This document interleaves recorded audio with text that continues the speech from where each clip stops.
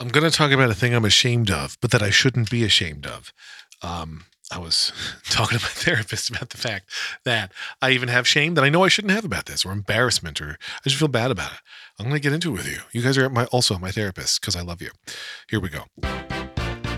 Your Daily Lex. You guys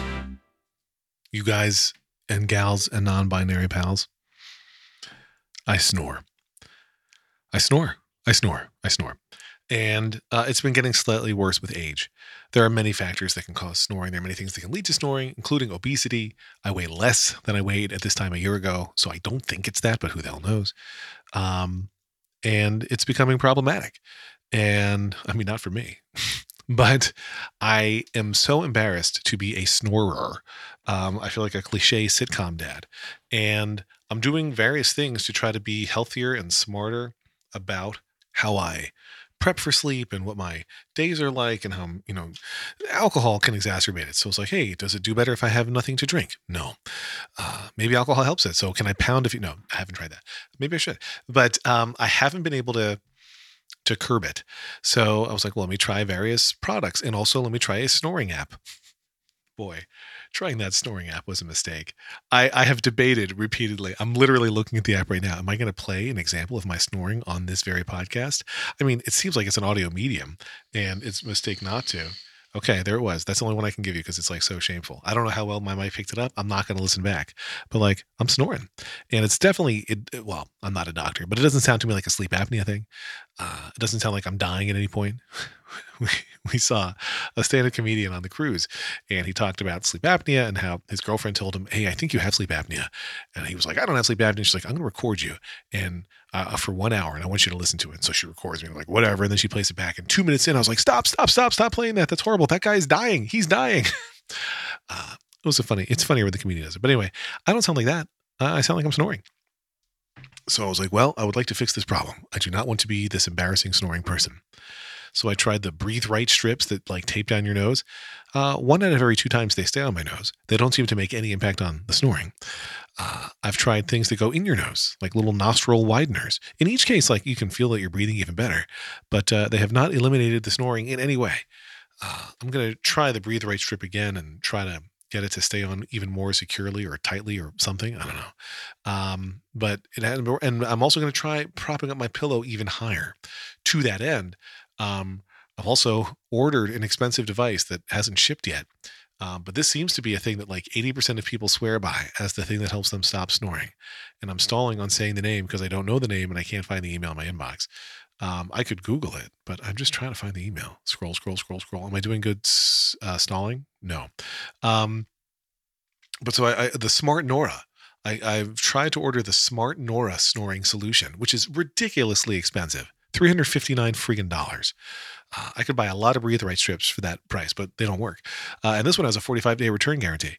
But it's like a little, I don't even know what you call it, a device, an egg that listens to you. And when you snore, it like uses air or something to inflate your pillow to prop you up higher. And then it lowers your head down again because you don't want to have your head propped up the whole time for reasons. I don't know why I can't just prop up my pillow and see what that does. But anyway, I'm going to try whatever I just said it was called, the Nora.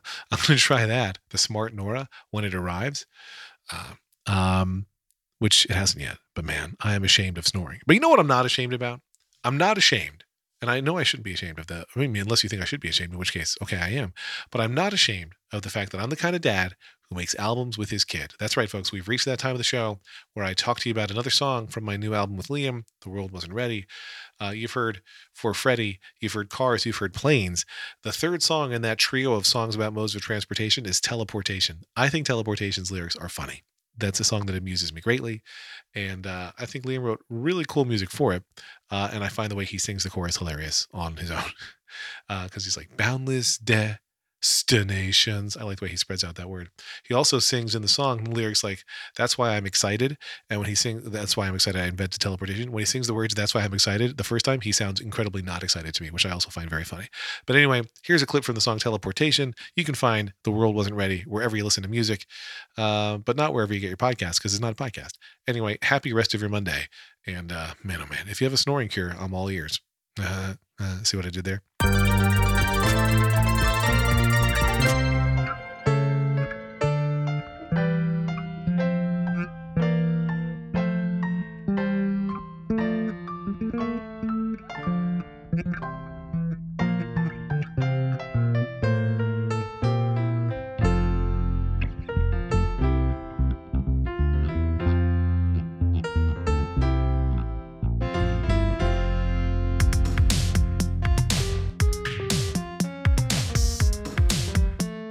Boundless destinations, limitless explorations.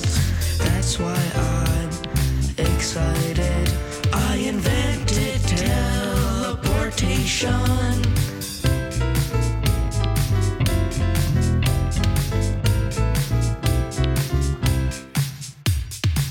There are no more traffic jams for me. There's nowhere I can go.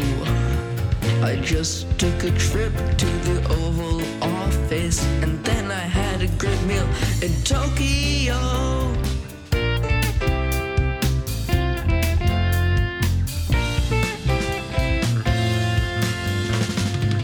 I sent myself to Paris, France, so I could see the Eiffel Tower. Then I saw the pyramids and the Great Wall too, and I did it all inside of an hour. Boundless destinations. Your daily Lex. Anyway, thanks for listening. Talk to you soon. Lex.